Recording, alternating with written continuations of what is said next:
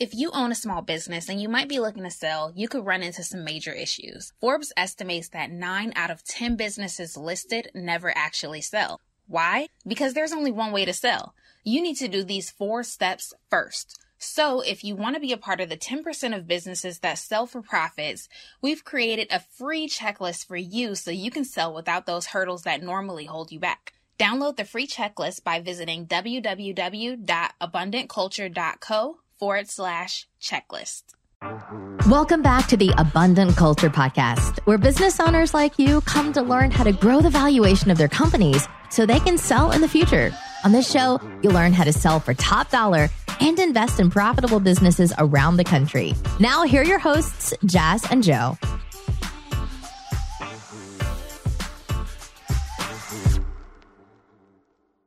Hey, it's Joe here. Welcome back to the Abundant Culture Podcast. We're so glad to have you back again this week. As a business owner, it's super important that you know how to grow and scale your business. But I think it's even more important that you know how to hire people who can help you grow and scale your business. And today we're interviewing somebody who has done just that, because he can now generate revenue in his business without necessarily having to be there on a day-to-day basis or focus on the day-to-day task. So we're going to listen to his story and his strategies on how he was able to hire a team that can scale revenue. So get ready to listen to and learn from our good friend, Adrienne Chabot. Hi, Adrienne, and thank you again for coming onto the Abundant Culture Podcast. We're super excited to have you today because this is not your first time on the podcast, and you shared a wealth of knowledge before, so I know you're going to bring it again. But before we get into the meat and potatoes of the episode, I have to ask you, what is your backstory? Like, tell us the journey of your business, because we interviewed you, I think that was like episode 23, so that was so long ago. So give the audience a refresher. Cool. And thanks again for having me. It's exciting to be on. I definitely love sharing about the journey that we've been on, what we've learned, the good, the bad, the ugly. And a lot of the success I have is from listening to podcasts and learning from other people's mistakes. And I realize I'm not smart enough to create the wheel, so why try to do that? But my background, I graduated with a master's in biology, worked at a genetics lab for a couple of years, decided that wasn't the route for me. Then I did insurance sales for 8 years, door-to-door, straight commission. That was good for a season in life. And then I got into real estate 2015, started a flipping company, flipping, wholesaling, grew that from about 30 houses my first year to our biggest year. We did 120 houses. Last year with COVID, we hit 80 houses, a little bit less than we wanted to, but not bad relative to everything that was going on. So that company is going well. I'm not really involved in it in the day-to-day grind anymore. We've spent a lot of time, and we'll talk about it, a lot of time in grinding, putting together systems and processes to make it run smoothly. I got a crazy idea in December, right after we put a commercial property under contract that we're going to move the flipping company into. It's 8,000 square feet. Half of it's rented to the government. We were going to take a quarter of it. And then the other quarter, we're like, what do we do with it? And I had the brilliant idea of opening up a real estate brokerage with a property management company. We started that officially February 1st. We have 15 owners that we manage for, 50 doors, and it's been fun. That is absolutely awesome. Yeah, congratulations on that again, especially because like you're only 30 days into the company and you already have 50 doors. That's pretty impressive, I think. It's just the network and relationships over there. I mean, most successful businesses are successful because of who they're around and their network and the community. And if you do good things, then you're going to get good referrals. Absolutely. So I'm curious as to how you built the house flipping company up to the point where you're not necessarily too involved in the day-to-day, because our audience that we're trying to speak to and really teach is, business owners. And some of them are in that situation where they are really, really involved in day to day. So how do you really bring yourself from kind of being this self-employed business owners with maybe a couple employees to basically being a true business owner where you're driving sales, even if you're not in the office on a day-to-day basis? And that's a great question. And I actually thought of you guys about a month ago when I was at a mastermind in Key West. one of the speakers at the mastermind asked, are you building a business that you can sell? Or are you building a business just because it's what you like to do and it's a job? And I thought about you guys because we talked about buying and selling different businesses. And the biggest handicap that gets in the way of at least me buying a business, and probably you guys too, is the owner is way too involved. I don't need another business where I got to jump in and do 100% of everything other than the one that I just started. If I want to buy a business, I want to buy a turnkey business that has the people in place, and it needs my expertise in marketing and systems and all that to make it more efficient. But I don't want to have to jump in as an owner and get my hands dirty and do stuff. So for me personally, when I got into real estate, I did not have the vision that I have now. For me, it was something I enjoyed to do. I made good money at it. But I knew from my insurance company that for me to grow beyond what I could do by myself, I had to at least bring on employees. And that's when instead of hiring someone, I partnered with another guy. And then we started going to different masterminds. Our idea of a mastermind was to find out about tools and different things that could help us make more money and be more profitable. But a lot of the tools and people that we met and business coaching that we went through was all about putting in systems in place to make things more efficient, but also to replace you. So I guess if you're in business by yourself right now, where you have 2 or 3 employees, probably the first thing you need to do to make it a business where it doesn't control you, and it's actually a legitimate business where, one of my goals in life, and I'm not there yet, I'd love to go on vacation and not worry about my phone or my computer. And that's not possible right now, but we're getting there.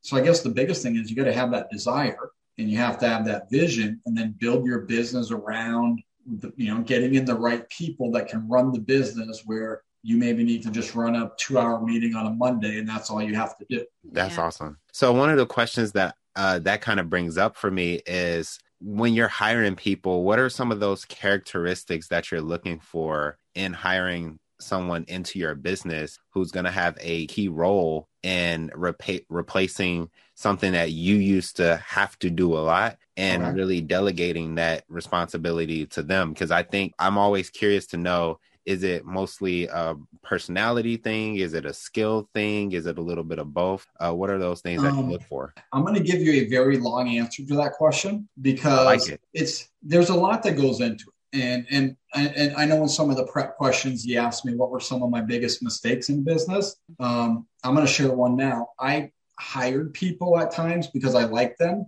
and I created roles for them. Now, the problem with that is those roles weren't very well defined. It was just kind of, hey, let's do this. And we kind of adapted. Most people need structure. So those positions fell apart because they didn't have clearly defined roles. They didn't have a clearly defined, when I come in every day, here's my objective. Here's how I'm helping the company. But because I met them, I felt bad for their situation. I brought them in. So that's one of the big mistakes I had, was just not having a clear, precise role for someone. So 2018, I reluctantly brought in, I don't know, I would call him a business coach. This person did the EOS traction coaching. And I say reluctantly because it was $15,000.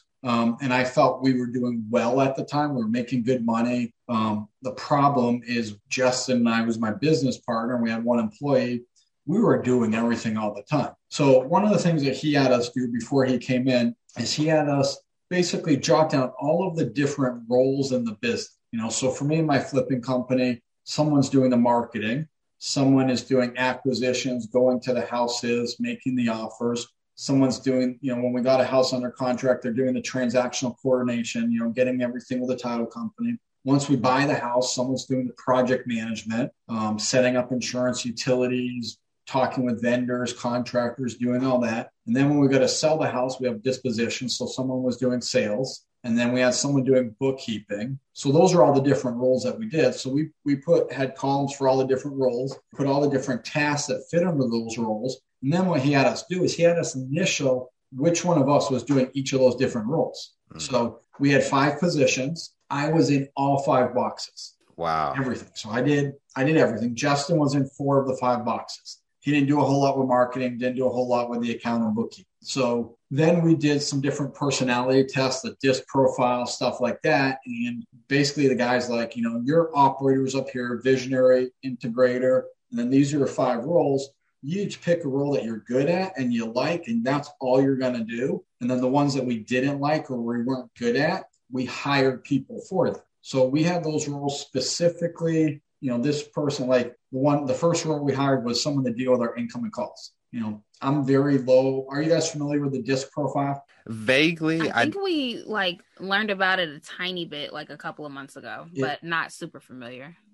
Every business should do it for all their employees. Justin and I butted heads all the time on stuff. And it wasn't that either of us were right or wrong. We just had different expectations. And those expectations were based on being very different on that profile. So one of the S score is how you process information. For me, I have a high S. I'm the type when I'm going to buy something or go on a vacation to a resort, I'm looking at all the reviews, I'm reading stuff, I'm analyzing it.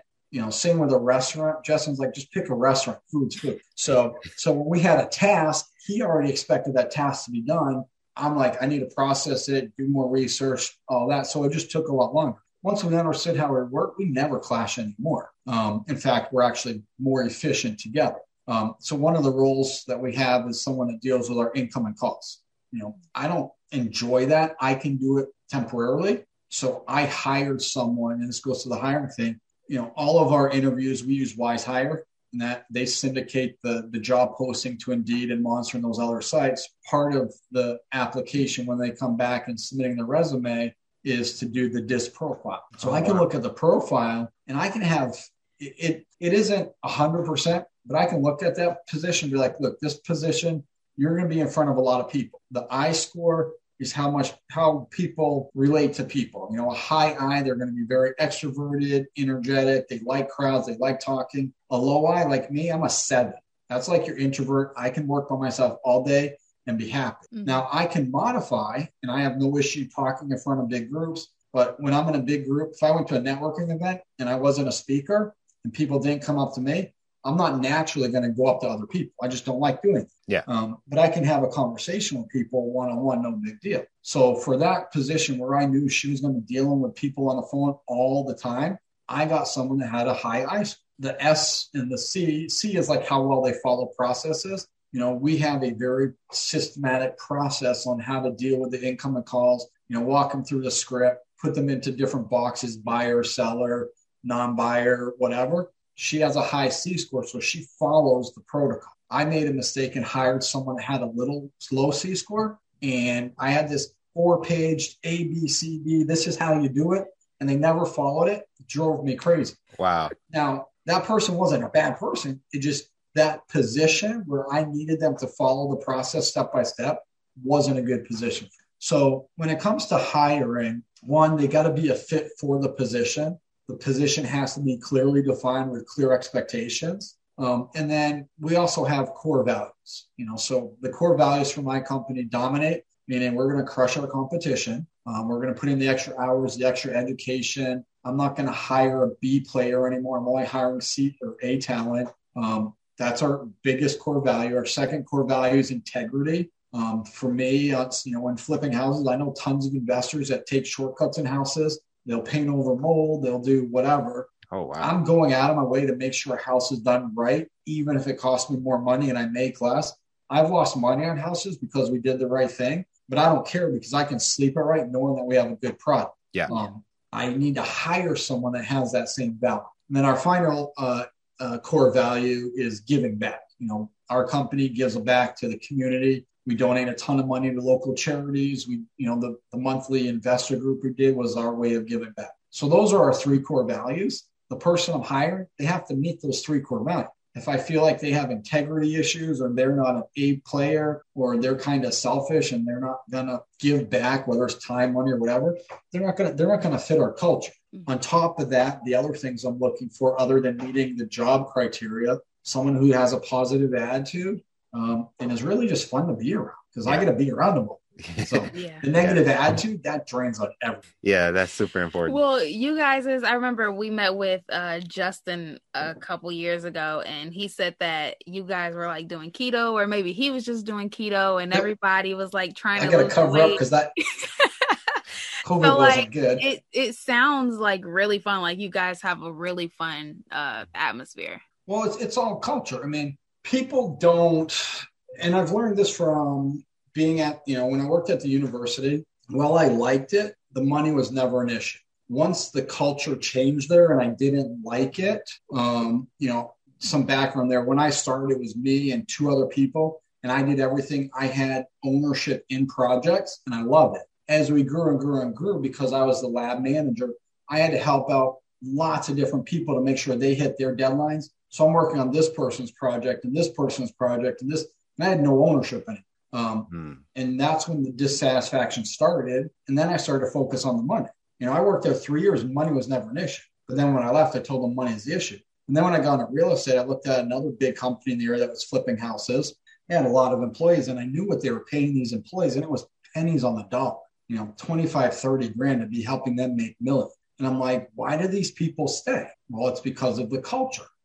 They're getting something in return from that, whether it's the environment, learning about whatever it is. They're getting something where the money doesn't matter.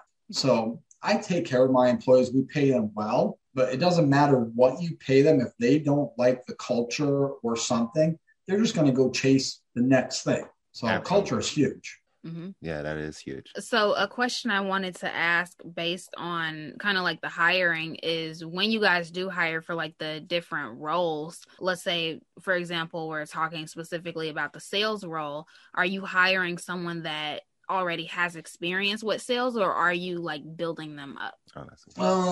That's a great question. And that's a tough one to answer. When I was in insurance, I did a lot of recruiting, and I always had salespeople come to me, especially insurance guys, So some insurance guy, 50 years old, been in insurance for 30 years. Every 3 years, he's at a new company. So when I first started doing that, I'm like, he's already licensed, so I can skip that and get him in training right away and on the field. But then I realized if he's been doing this for 30 years and he's bouncing around, the issue isn't necessarily what he's doing or the fact that he has sales. It's probably something along with him and he just probably sucks at it. So there's always that, can you train an old dog, new tricks sort of thing? Or have they been doing so many bad habits, bad attitude, whatever, long enough where they're not going to change? And then, they may do well initially, but once the honeymoon's over, they're going to be back to their old character and they're going to be gone in a year or two anyway. In my opinion, everybody is a salesperson because basically sales is just convincing someone to make a decision. So, my wife will say she hates sales and she's going to get on me if she ever listens. She's a great salesperson. I mean, how many times do I let her buy something at Target that I don't think she needs because she does a good job justifying why she needs it? Kids are great salespeople. Yeah. So, you'll talk to someone, I hate sales. Well, we're doing sales all the time. So Absolutely. Sales is basically just asking people the right questions, shutting up and letting them talk. So in my opinion, I don't care about sales experience anymore because I think that is super, super trainable. I want someone that has a strong work ethic and a good attitude. Because a lot of sales, you've probably heard, be funny, make money.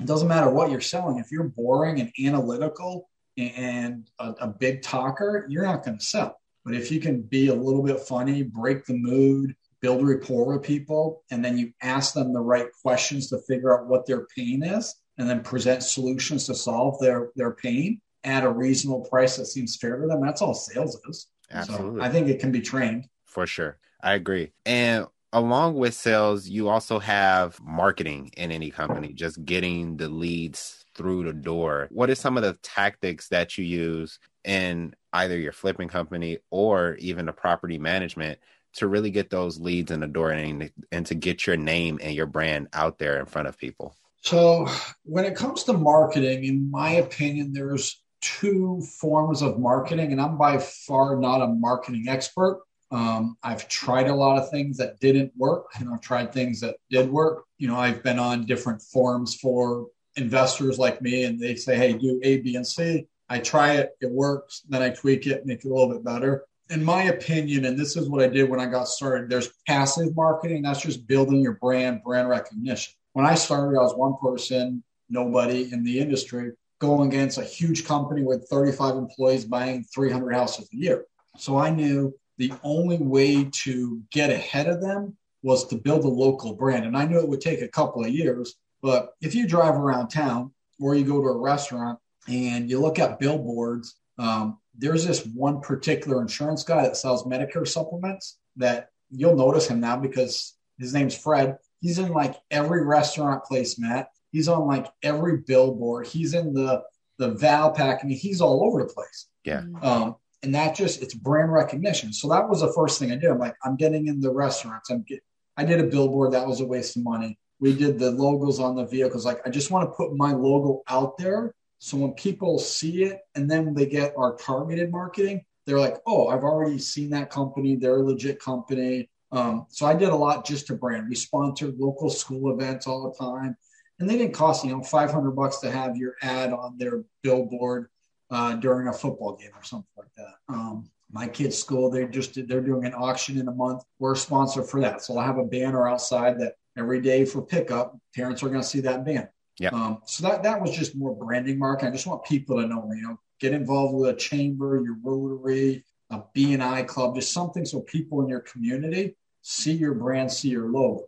And then, and that any business can do. And then when it comes to active marketing, the biggest thing for there is you got to market to the people that are going to respond. So for me, I know that I need to market to a certain age group in cities that I want to be. And I'm also marketing to people who've owned the house a certain number of years.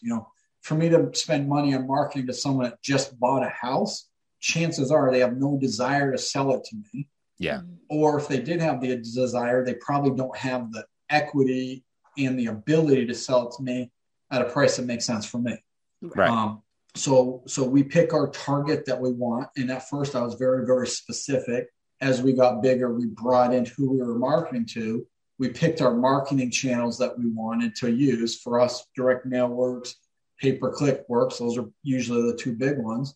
And then we just do it, and we do it consistently. And then we track the numbers consistently so we can make tweaks. Hey, let's fix this. That didn't work. Let's turn that up, turn that down. And I think that's really awesome too, because, and I can vouch for you guys just doing the passive brand marketing too, because after learning about your company, I think I seen you guys on a sign, like kind of like where they put the football score at Lake Central High School one year. And then I saw you guys on a placemat at another couple restaurants, actually. Yeah. So once I knew who you guys were, I was just start seeing your logos pretty much everywhere. And I think that's really effective because subconsciously you're going to recognize that. And I think people are more likely to do business with something that they recognize as opposed to something that's just totally new for them. And we did it, at first I'm like, I just want to get the name out there. Like the restaurant placemats, it was like $4,000 a year to be in 15 restaurants. So I'm like, if we get one house that more than covers the cost there, but think about it. If they get a postcard from us and they're like, man, this guy's sending me a postcard, he wants to buy my house. That seems kind of weird. But then that night they go to the football game and they see our logo up there, that instantaneously gives us credibility. Right. Yeah. Or they get the postcard and then they go to the restaurant, or now they see our vehicle. Or I did it for about 6 months and actually was really good until COVID hit. And I had to think about it first, because at first I'm like, I'm not sure I want to do that. But I got called by the Catholic churches in the area. They sell ad space in their bulletins. And I was like, wow, cool. Is that like where Jesus turned the tables over on the people in the church? It was like, whatever, that's not my place. So we got in like a dozen Catholic churches. Now, who goes to mass on Saturdays and Sundays?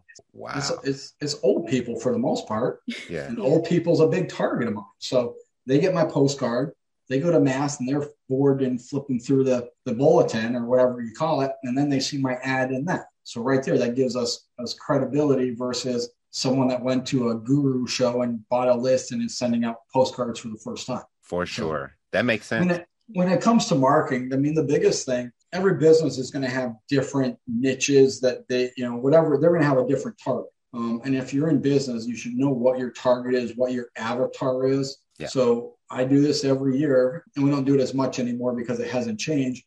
But we did this probably 2 years ago was the last time we went through like the 120 houses we bought, and we looked at the seller.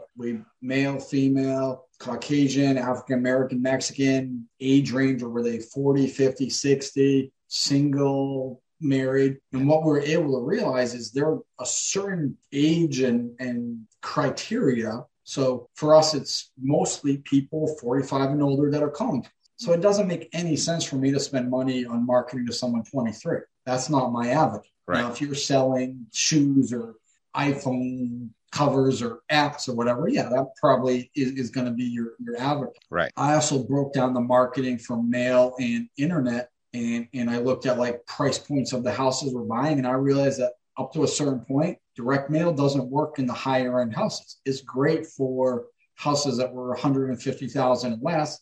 Above the 150, all of those leads for the most part came through the internet because they're, I don't want to say more sophisticated, but they're maybe more skeptical. So they're going to go do research first and go to the Better Business Bureau and read about us, go to our website, go to Facebook, read all the reviews first, and then contact us. We track every call that comes in. You know, is it a lead or not a lead? What source it's from? How many appointments we get from that? So at the end of the day, I can tell you, and this is, and I don't know if we're going down the trail you want to go down, but you know, in a year, if I want to have this much in sales, I break it down into steps. Well, how many appointments do I have to go on? And based on my closing percentage, if I go on this many appointments, I'll have this many sales. So I work backwards. To hit my financial goals, I need 100 houses. To buy 100 houses, each house I look at, or each house that I get, I need to make 4 offers. So to make 4 offers, I need to look at 6 houses. To look at 6 houses, I need to have 15 people call in. To get 15 people to call in, I need to do X amount of mail, X amount of marketing, and it works. So it's all backwards, and then I track it to make sure if the numbers have changed or anything. Yeah, and a lot of people don't like tracking numbers. Yeah, and it's tedious. But if you're in business and you're not tracking numbers, you're leaving money on the table. Yeah. And that's something that, you know, we just learned too. And we're starting to get a lot better at tracking numbers, and not only just tracking numbers, but tracking them, you know, back for like the past 2 or 3 years. Because what we realize is that, you know, you can look at your P&L for the last month or the last couple months and you can see where you're at. But how does that compare to like last year or last quarter or the last 2 years? And after realizing how inefficient we were because we weren't necessarily tracking the trends, it pretty much made me obsessed of, you know, writing down every single KPI that we should be tracking. And now we're looking for softwares that actually make it easy for us to track that and track it over time and really just chart it out. Yeah. So I think that's super. The problem is so many business owners are willing to spend thousands of dollars on marketing to get leads in, but then they don't track it from there. So it's like you're losing, money's falling through. I mean, there's 2 ways to make money in a business. I mean, at the end of the day, all we care about is the netting. Yeah. You know? A lot of people brag, and I've been in real estate masterminds where people are like, I did 2.7 million last year. Yeah. Okay, that's great. What was your net income? Well, we made 200 grand. I'm like, okay, cool. I made more than you net and I did less. So there's 2 ways that your net increase revenue, decrease expenses. Right. So all the KPIs that we tracked relate to one of them. It's kind of funny that we're talking about it. In the management company, I added a new expense called stupid crap I pay for owners for. Because I'll give you an example. This owner, and if he's listening to it, I'm eating this for you. That's what I called it. Stupid crap I'm eating for owners. Oh, okay. So, and it was our mistake, which is why I'm eating it. We asked this owner, my leasing agent, hey, should we change your locks? He just bought the house. It had been a rental for years. He's like, no, I don't want to pay for someone to change the locks. Well, when I found out, I was like, no, I'm changing the locks because I'm not putting our tenant into it, who's a single mom, into a house that who knows how many people have keys. Right. So I got my handyman there. We changed the locks. And he banged me for $120 to change the locks. And I'm like, there's no way I can pass that expense on to the owner after he already said he didn't do it. $120 for a lock change is stupid too, but that's a whole nother issue. So I'm paying, and as property management, we manage the properties, we collect their rent. Out of the rent we collect, we pay the expenses for the property. The owner gets the difference. I can't charge that owner $120 when he already said not to do it. So that's going in a category that I'm going to cover. But that expense comes out of my net profit at the end of the year. So I'm tracking that crap I'm eating for owner category, because at the end of the day, those are that category is only going to grow if we're not doing things correctly. Either we're not being proactive to get ahead of expenses, or there's miscommunication, or there's something. So I'm going to look at that category every month, every quarter, and really track that, because that could be a little tiny hole in the business where net profit is sinking out based on small, poor decisions. Absolutely.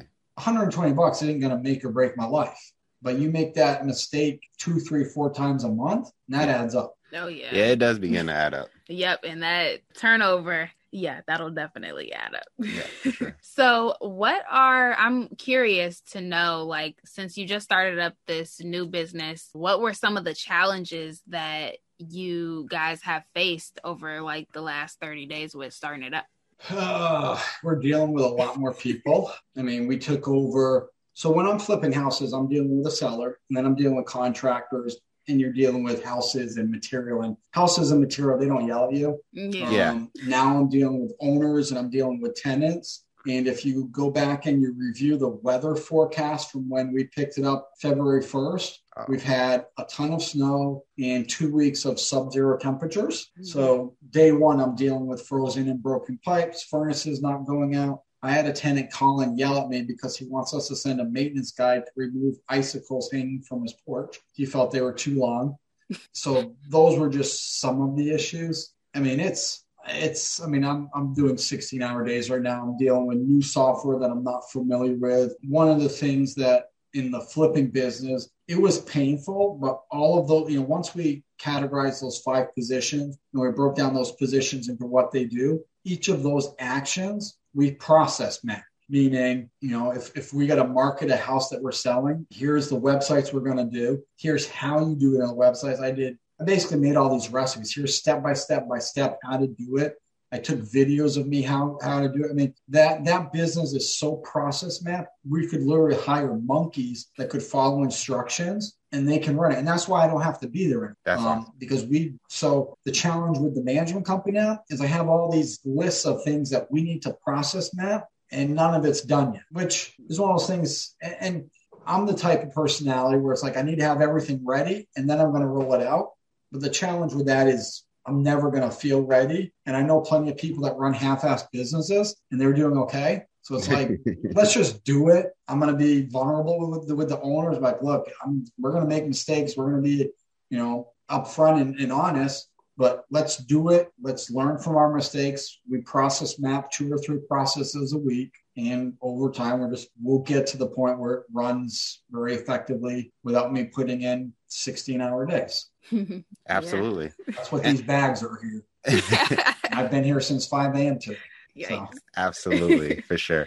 So with all of that being said, what is a number one takeaway that you think somebody should get from listening to this podcast episode? Number one takeaway, I'm looking at the notes from probably the biggest thing, if you look back at COVID that kind of affected us, is we just lost our vision. So many businesses start business because someone says, hey, you're good at this, you go do that, or they like that, and they just kind of do it, and they don't have a vision. Where do you want to be in 3, 5, 10 years? If I didn't have a vision for the management company, there's no way I would have persisted through the last 3 weeks. It's been painful. I've collected $700 in management fees this month. So, I'm putting in stupid hours. I'm dealing with all these problems. I got tenants yelling at me and this and that. The only way that I can endure that, put in the work and time and effort, pain, sweat, sacrificing family time, is because my vision's here, and what that's going to do for me and my family is greater than the temporary pain that I'm in now. Absolutely. So most people that run businesses, a lot of people just accidentally start businesses. Yeah. They started doing something out of their garage. It grew and grew and grew, and they just do it. So, but have a vision. Where do you want to be in 5 to 10 years? Professionally, socially, spiritually? Do you want to sell it? Do you want to give it to your kids? Because whatever your exit strategy is going to have different things that you need to set up today to make that smoother down the road. I mean, think about all the businesses that you look at. If they actually plan to sell the business 5, 10 years ago, and you could just walk in and look at good financials that were legitimate, key people in place, it'd make our life so much easier. And how much more money would you pay for those businesses? A lot more. Right. I'll probably have a portfolio of 20 of them right now as we speak. Yeah, that's a big thing. Have a vision. There's something that you can look for that gets you through the day-to-day grind. Yeah, absolutely. Perfect I totally takeaway. agree. So since you're on the Abundant Culture podcast, we have to ask you this very question. And the question is, how do you spread abundance? I'm probably very generous with my time. I like teaching. That's why I did the monthly real estate group before COVID shut that down. So I'm totally fine with someone calling me, asking me questions about, hey, I'm looking at this rental, help me with the numbers, or someone brings coffee in and I want to talk about their business they want to start or their flip. So that's how we spread abundance here. one of the things we do for the brokerage, I don't know what I'm going to call it. Like I'm going to have like a Friday happy hour. Oh, so cool. From like 2 to 4. And I don't know if I'll do it weekly, monthly, bi-weekly, whatever, but from 2 to 4, it's going to be an open door. Come on in. We can talk flipping, rentals, list brokerage stuff, management stuff, Bitcoin. I mean, whatever. It's just going to be bring a drink, bring a snack. Let's talk. Just my way of giving back. That sounds so fun. Yeah, it does. We're going to come. Hop in. Yeah. We have to come out. Yeah, we will. Yeah. You wanted me to ask that one? Okay. Sure. This is the hardest part about having a podcast where it's both of us. You think the other person's going to ask a question and they don't. But the last question we had to ask is if somebody wants to work with you or your team, maybe they want to sell a house, maybe they want to learn a little bit more about real estate, they want to work with you some type of way, how would they get into contact with either you or your team? The best way to get a hold of me is through email, and it's Adrian, Adrien at listingleadersprestige.com. I'm one of those folks, I hate notifications on my phone. And it was funny, someone in a Facebook management group that I'm in asked a question about how they do with emails, and people were showing like screenshots of their inboxes with 86,000 mail. It's crazy. Yeah, that's annoying, isn't it? Yeah. I couldn't do it. Nope. I only have six messages unread and then 14 texts. So what I do when I get an email is if I respond right away, I'm either deleting it, putting it in its folder that needs to go, or if I know I need to get back to it, like with the questions you sent, I left that email open, unread, because I saw that notification. That bothers me. Things like voicemails and text, once you see it, you can't unsee it. So email is by far the best way to make sure I get a response. For sure. That is so me. Like I have to have like things unread or I'm going to forget about it. And I also don't have a whole bunch of unread texts or emails. It just really bothers me. So I'm like, these people have like 14,000 texts that were unread, and like, you might as well just delete your texting app if you're not going to use it. Right. Right. The entire app. So thank you again so much for coming onto the podcast. This was so fun and such a great conversation. And I think the listener learned so much. I mean, even I learned something. So thank you again, Adrian. You're welcome. My pleasure.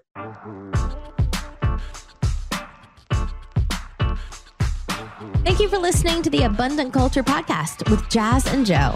If you enjoyed this episode, make sure you subscribe, then leave an honest rating and review. And remember, we're ready to buy your business. So if you're ready to sell or passively invest in other small businesses, go to abundantculture.co for more information. We publish episodes every Friday, so we'll see you next week.